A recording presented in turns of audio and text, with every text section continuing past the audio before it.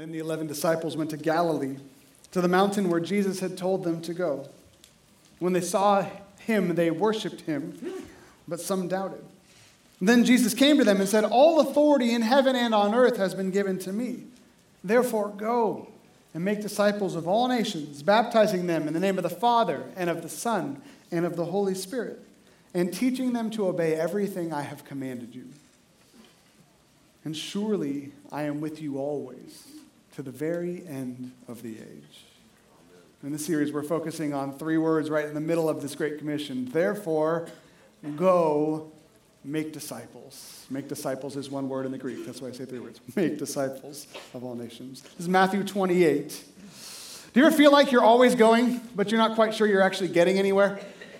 That's like the motto of life in the Bay Area. I feel like we live in the fastest place in the world in terms of how fast we have to go, and yet how fast our heart races when we're stuck in traffic and can't go anywhere, right? It's busy, it's expensive, the pace of life is crazy. Many of us are working multiple jobs to pay the thousands of rent on our 400 square foot studio, right?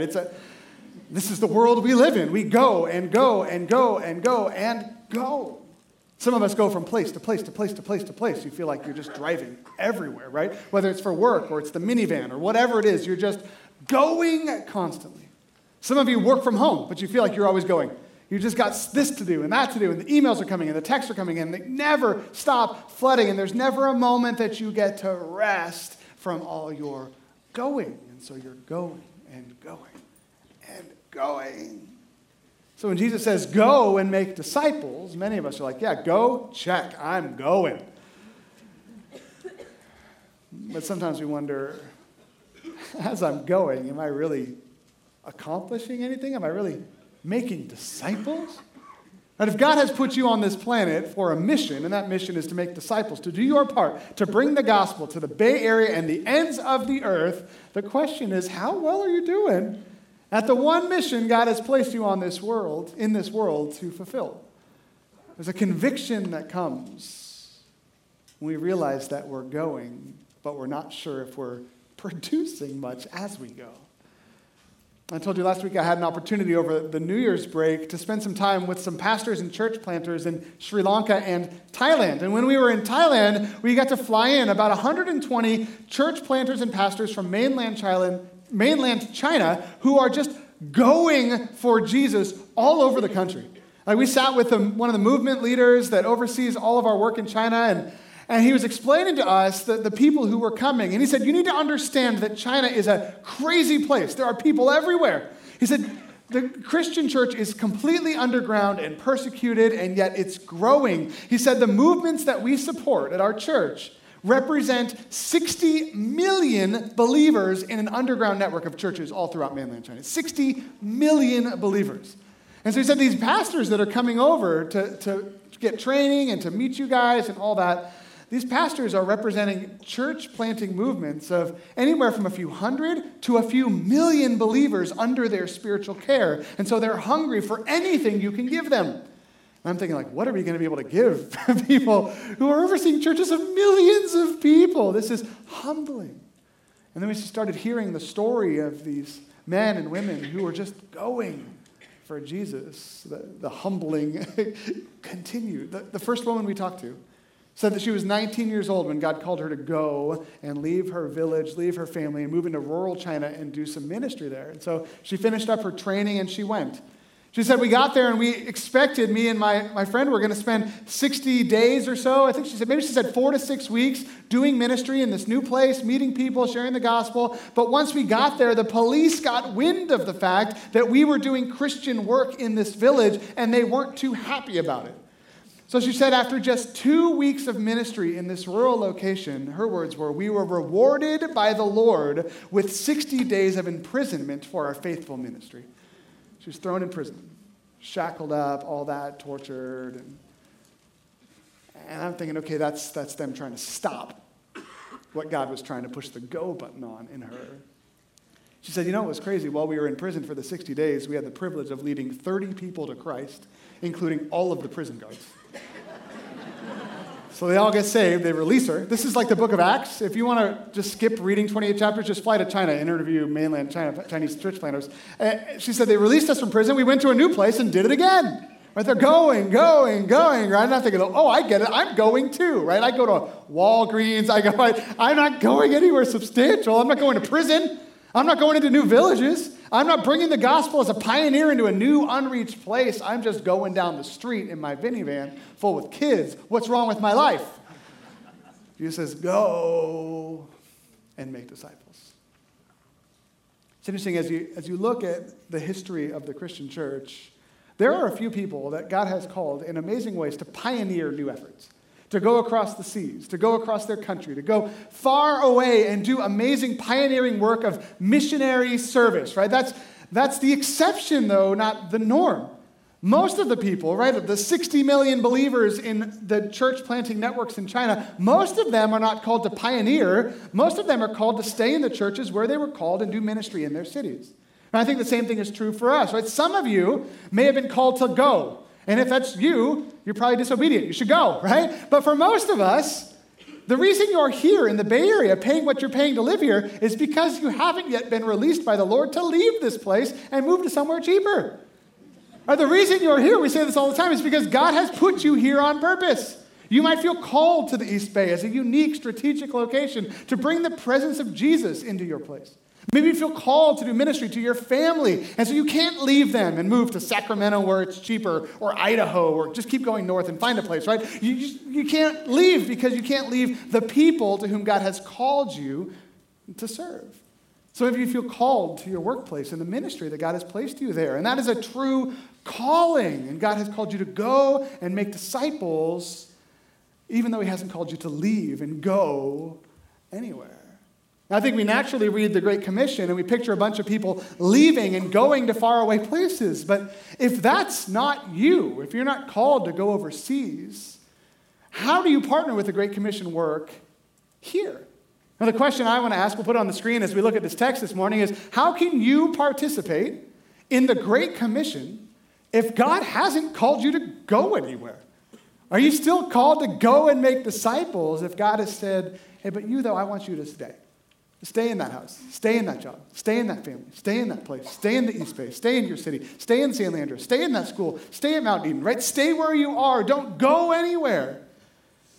You're not off the hook for the Great Commission. But what does it look like for someone to go who has been called to stay? I've been thinking a lot about this going aspect as I've studied this text. And so I did like a sociological experiment on myself. Have you ever heard of Jane Goodall, how she would track chimps moving out throughout the jungle? I tracked myself like I was a chimpanzee or whatever kind of large ape that she would follow. And I started tracking my movements to see if God has called me to go, where has he called me to go? And so last Sunday when I left church, I started tracking my movement, and this is just the kind of thing that I do. And I wrote down everywhere that I went between the time that I left this stage last Sunday and the time when I turned in my sermon to our programming team at 4 a.m. Thursday morning. Different story. So this is the migratory pattern of your pastor, Danny Strange. I was at church, and then I went home. I left my home, and I picked up some dinner for my family. I was foraging for food. That's what I was doing. Then I went to Chase. That's where I bank, just so you know.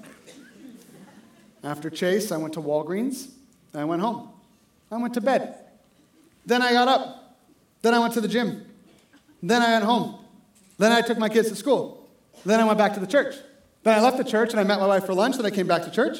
Then I went down to the middle school and I picked up my son and some of his friends. And I drove him home, then him home. Then I came to my home.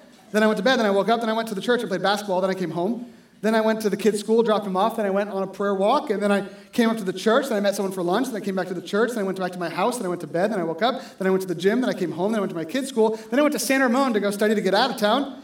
Then I got sick of studying and wanted a break, and so I took a walk and started praying, and I ended up at Costco. I got some free samples, which was great. Then I walked back to where I was studying in San Ramon, and then I went to the UPS store when I got off of work, and then I went to Sports Basement, just so you know. I met a buddy at a driving range, then we had dinner, went out, then I went home, then I woke up and played basketball, came home, and then I went to my kids' school, and I think that was Thursday morning, right? I went. I kind of feel like if you are to track out like your movement over a few days a period, you get to see like, okay, this is my mission field. This is where God has called me to go. And as I looked at that, I thought, this doesn't seem like a very spiritual Google Maps experiment.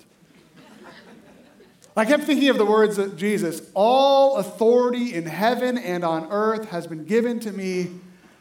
Therefore, go to Walgreens and make disciples, right? Is that really what Jesus is saying? Go to Chase Bank and make disciples. Hey, go to the Habit and make disciples. Hey, drive out in your car and make disciples, right? It's like, man, that's not a very exciting going that I'm living as I go. I turned my attention in study. I didn't spend my week studying myself. I primarily studied the Bible. And so I turned to the book of Acts and said, okay, I want to do the same thing with the apostles.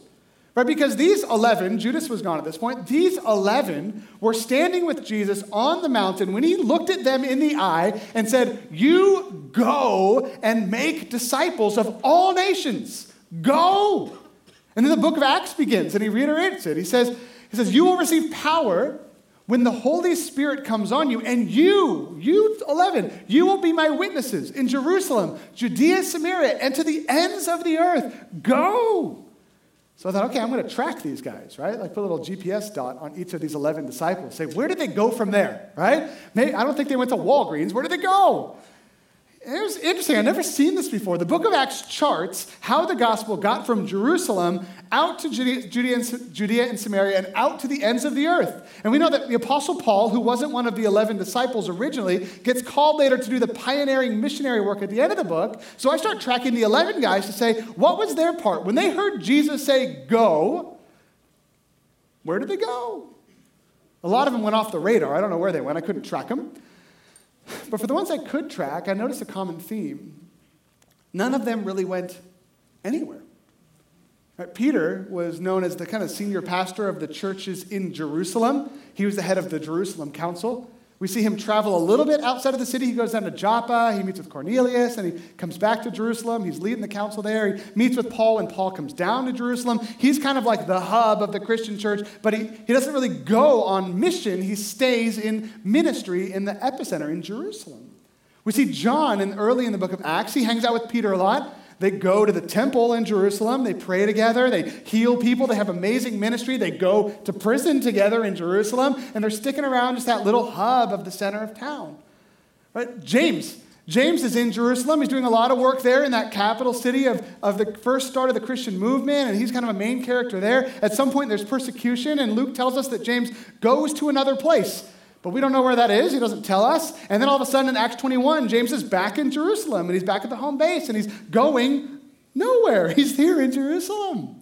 The only of the 11 disciples, the only one that I saw go anywhere in the book of Acts was Philip, who was heavily involved in the early church in Jerusalem. And then after the martyrdom of Stephen, he ends up moving down the road a little bit. He leads someone to Christ on the road, and he ends up in Samaria. And he does some ministry in Samaria. So he breaks through the Jerusalem into the Judea and the Samaria world. But it was interesting to me that as I watched the movement of the gospel from Jerusalem to the ends of the earth in the book of Acts, none of the 11 men that were called to carry that work to its completion through that book were used to leave their city and go. You know, we know from church history that many of those disciples eventually ended up in the Mediterranean or in Africa or in Asia Minor or all over the place. God moved them around and relocated them like he does for many of us. But I think one of the things that we need to understand as we think about the nature of how the Great Commission works is that most of us who are called to go and make disciples are called to go and make disciples right here where he's called us to live. Right? If the 11 disciples were not disobedient, but obedient, a good example of God's Great Commission work, and part of the Great Commission is not just going somewhere, it's submitting to the Lord. Where does he want you to go? And if Jesus wants you in your workplace, that's where he's called you to fulfill the Great Commission. If Jesus wants you in your school, that's where he's called you to fulfill the Great Commission. It doesn't only count if you leave your city and go away, but most of us are called to live out the mandate of the Great Commission right here where we live. I think it's important to know that. And I got back from Thailand, and I met up with my wife for lunch at a Thai restaurant. And I didn't, as I walked in, realize that I was about to go eat Thai food after eating Thai food for 2 weeks. I don't know why it didn't cross my mind. But we walk into this Thai restaurant down the street from our house, and we have lunch. It's a good lunch. And afterwards, I go up to pay the bill. Here's another thing I didn't realize. I guess I eat at this restaurant all the time because the lady behind the counter said, "Where have you been?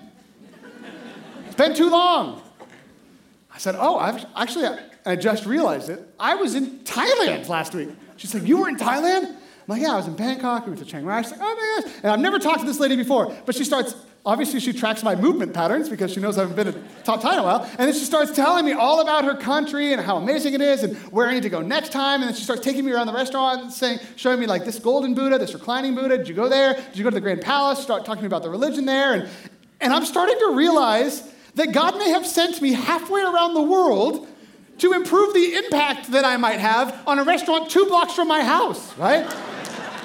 Man, God is so passionate about equipping me to reach my specific neighbors that he sent me on a training tour on a 27-hour plane ride just to be equipped better to reach out to this person who lives a block from my house. Because God has called me primarily not to impact Thailand in Thailand, but if God wants me to impact the Thai community, he's probably called me to impact the Thai community right here in the East Bay. I think the same thing is true of you. Right? Maybe God wants you to have an impact globally. He's going to have you have an impact globally primarily by your local expression of love, of Christian love and service. If God has called you to make disciples, he might send you on some missions trip across the world. But I guarantee you this. If God sends you on a mission trip across the world and you think you're going to go change a bunch of lives, you're going to come back like everyone else, and you're going to come back and say, "You know what? I thought God was sending me across the world to change someone's life, but he was sending me across the world to change my life through the people I encountered there." That always happens. 99% of the Great Commission work you will experience in your life, personally, tangibly, one-on-one, will happen within the radius, the sphere of influence God has given you to traverse right here in the East Bay where he's called you to live. That's where he's placed you for his purposes. That's where he's placed you for his movement. That's where he's placed you strategically to do your work to bring the gospel to the ends of the earth, starting right there at your house. In San Lorenzo, down in South Hayward, Castro Valley. That's where he's called you to go. The elephant in the room is really not about where do you live, because all of us know where we live. And all of us go, right? You might be thinking "I never leave my house." You're lying. You're here, right? You leave your house. You've been called to live somewhere. You've been called to go somewhere. You traverse around the city, right? You can make the Google Maps and find out, okay, this is my migratory pattern. This is where God has called me to serve and minister. Great, right? Check the box. You've done it. But the elephant in the room is, okay, I go a lot of places, but I don't think I have a lot of impact as I go. Yeah, I go to the gym. But is the gym a better place because I'm in it, right? Or I'd be happy if I wasn't there, not knowing how to use the machines, right? Yeah, I go to my kid's school, but I pick them up from the parking lot. Nobody even talks to me. Yeah, I go to the bank, but I hate it, right? Yeah, I go to the grocery store, but I'm angry, or I'm listening to my podcast. How am I supposed to be affecting the world as I go? Am I really supposed to walk into Target and say, "I'm here. Who wants to know about Jesus Christ? Here I am. This is my mission field," right? Start handing out pamphlets everywhere you go, right? I hope not, right? I mean, if it works, great, do it. But I don't think that's what he's called you to do. And so many of us, we realize God's called me here. God's called me to this family. God's called me to this workplace. But at the same time, we wonder, well, how do I affect, or even start to affect, the community in which he's placed me for the Great Commission to which he's called me? I think to answer this question, we've got to look back at where Jesus started the Great Commission with the words that we brought out last week and even earlier today when Jesus said, "All authority in heaven and on earth has been given to me." And then he says, "Make disciples." And then he says, "And I will be with you always." I think the secret to knowing how to be effective in the world for Jesus is wrapped up in that concept. Because I think what Jesus is trying to help us to understand as we live life and traverse in this world is that wherever you go, you bring Jesus with you. That's just a truth, right? That's how it works.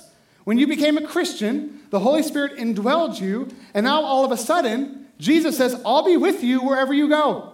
And some of you are like, oh, I don't want Jesus to be with me wherever I go. Right? Well, too bad. He's going. He's like one of those friends who's like just sticking along. He's going to go with you. Some of you are thinking, well, I don't think Jesus would want to go to the types of places I go. It's like, well, stop doing that, right? But at the same time, if you're doing things that are fine, but you think Jesus is going to hate your friends or something, maybe Jesus wants to affect your friends through you. He's like, I'm coming with you. He says, all authority, all power in heaven and on earth has been given to me. Therefore, you go, and I'm coming.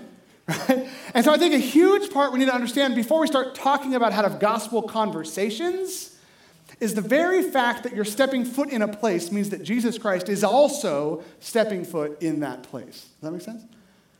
And this is what Jesus talked about all throughout the New Testament. When he's talking about the identity that his followers have, he says, you're the salt of the earth. And what he means by that is just by your very presence in this place, you preserve it in some way. Right? You want to know how to make salt, make your food salty? You just stick it in there. That's all you got to do. Right? There's no magic spell you got to cast on the salt. There's no special chemical you throw salt on your food. Now your food is salty. And in the same way, you throw Christ into your life, and now your life is Christy. I shouldn't say that. And you put yourself on your kid's campus, all of a sudden Jesus is entering your kid's campus. You put yourself on your school campus. Christ is entering your school campus. You walk in the doors of your workplace. Jesus is walking in the doors of your workplace. I know you don't think you're Jesus. Good, you're not. He is, and he's with you wherever you go. Even when Jesus turns the corner and says, you're the light of the world. I mean, okay, now I got to open my mouth and share the gospel. He's not even there yet. He says, you're the light of the world, but don't put it under a bowl. Let your light shine before men so that they may see your good works and glorify your Father in heaven. And Jesus is drawing out the identity of a disciple. He says a disciple is someone that wherever they go, they make it better and preserve it because my presence goes with them. A disciple is one that when they live life on mission, people see that their life has been transformed because I am in them and something changes in their minds. It's just your very presence in this world is impacting the world because Jesus is involved in your very presence on this earth. And so it is actually true that when you walk into Walgreens, Jesus walks into Walgreens. It's interesting, Jesus has this really weird phrase that doesn't really make sense until you think about this concept, where he tells the disciples that after I leave, he says, it's good that I'm leaving you because you'll do even greater things than I did. I always think, well, is that true? Right? Am I going to double raise someone from the dead? Am I going to water ski on water? What? How am I going to do cooler things or better things than Jesus? He doesn't say that. He says greater things, more things. I think one of the things that we need to understand is that when Jesus stepped onto planet Earth, it was an unbelievable event in world history. Right? The God of the universe, who has always existed as Father, Son, and Spirit, when Jesus put on flesh and dwelt among us, it's like this invisible God, this transcendent God, this intangible God stepped into our planet. That's why John says it's almost like he moved into the neighborhood. He put on flesh. He moved into a house right down the street. God was here with us. He says in 1 John chapter 1 that what he proclaims, he saw it with his own eyes and he touched it, he smelled it. He experienced Jesus because God himself came to this planet tangibly and it was amazing. But the one limit to the amazingness of Jesus was that Jesus Christ, as he walked this earth, could only be in one place at one time. Right? We know that God is omnipresent. God has always been omnipresent. But in the person of Jesus, Jesus couldn't heal a leper in Galilee and raise him from the dead in Jerusalem simultaneously. There was one Jesus in one place at one time. And yet when the Spirit comes, the same Spirit who raised Jesus from the dead, the same Spirit who has coexisted with Father and Son since eternity past, the same Spirit who is co-equal with Father and Son and who has all the authority and all of the power of the Godhead with him, that same Spirit indwells in you. And now you get to be a mini Jesus at your workplace, as someone in China gets to be a mini Jesus in a rural setting, as someone in Europe gets to be a mini Jesus in their context. And Jesus' presence is just as tangible as when he walked the earth, but now it's omnipresent as his presence starts growing around the globe. God's plan for the universe, God's plan for our planet is that his presence and his glory and his kingdom would spread in every crack and crevice and cul-de-sac on planet Earth. that you would be his outpost on the street in which you live. So if you're wondering, is the presence of God on my street? Yes, he lives in your house, in your body. That's where he is. And so he's placed you there because he wants to impact the world around you through the presence that he puts into your life. Now, some of you may have already experienced this because you've been thinking about how to share the gospel with someone or invite someone to church or whatever it is. And then in some moment, they had a hard time and they came to you and they said, you know what, I want to talk to you about this because I've noticed that you've gone through so much hard stuff, but you always seem so happy, like you're different than everyone else. You've got this hope that other people don't have. What is it about you? And you thought, man, this is actually kind of easy. I'm just going to tell them about Jesus. And the reason they saw that is because the reason that Jesus put you in that workplace is so that he would step into that workplace and show himself to the people around you. One of the beautiful things about this concept is that if you want to write this down, you can, is that when it comes to fulfilling the Great Commission or even participating in it, moving intentionally throughout a lost world is half the battle. Right? Moving intentionally throughout the world in which God has placed you is half of the work. Well, I don't mean like intentionally like mapping out where you're going to go for greatest gospel impact. That could be cool. That's not what I mean. What I mean is there's a huge difference between you going to Walgreens just like a normal person and you going to a Walgreens mindful that Jesus Christ is coming with you to Walgreens, right? It's different. It's different to get in the car and think, you know what? I don't want to run these errands, but I'm running them, and I got to do it. And I got to trust that if I'm going to Safeway today, or I'm going to Albert, whatever you go, if I'm going to Target today, maybe Jesus wants to be in Target for some reason, so I'm going to keep my eyes open to why he might place me in this Target this afternoon. And you're going to see the world differently. So the Apostle Paul says, I no longer see the world through an earthly point of view. It's like everything's changed because of Jesus. You look around and you see people hurting and think, maybe God brought me to this location because he wants to put a touch of love on that person who's hurting through me. He's commissioning you. He's sending you. You're going all over the place to bring his presence wherever you go. Your assignment this week is to do nothing more than be mindful of the presence of Jesus with you as you go. To realize whether you eat or drink or whatever you do it for the glory of God, right? Whether you go to your school or your kid's school, whether you go to work or go home, whether you go to the gym or you work out, wherever you go, you're going there to bring Jesus there. And so start asking the Lord, why have you brought me to this place today? Now, who knows what God will do as you start looking at the world through these lenses? Who knows how it'll change your kind of anger about having to live in the place you live or the family you were brought up in or wherever you're at. You might realize, man, I'm here for a reason, God. Fan into flames what you're doing here because I want to have an impact in this home. And so if I can just impact these people by being me and being you in me, I'm in. Surrender your life to Jesus. Recognize he's with you wherever you go. And so wherever you go, just be aware that he has sent you there on purpose. And he will be with you as you go. Now I pray for us, and then I want us to respond in some worship. So let's pray together.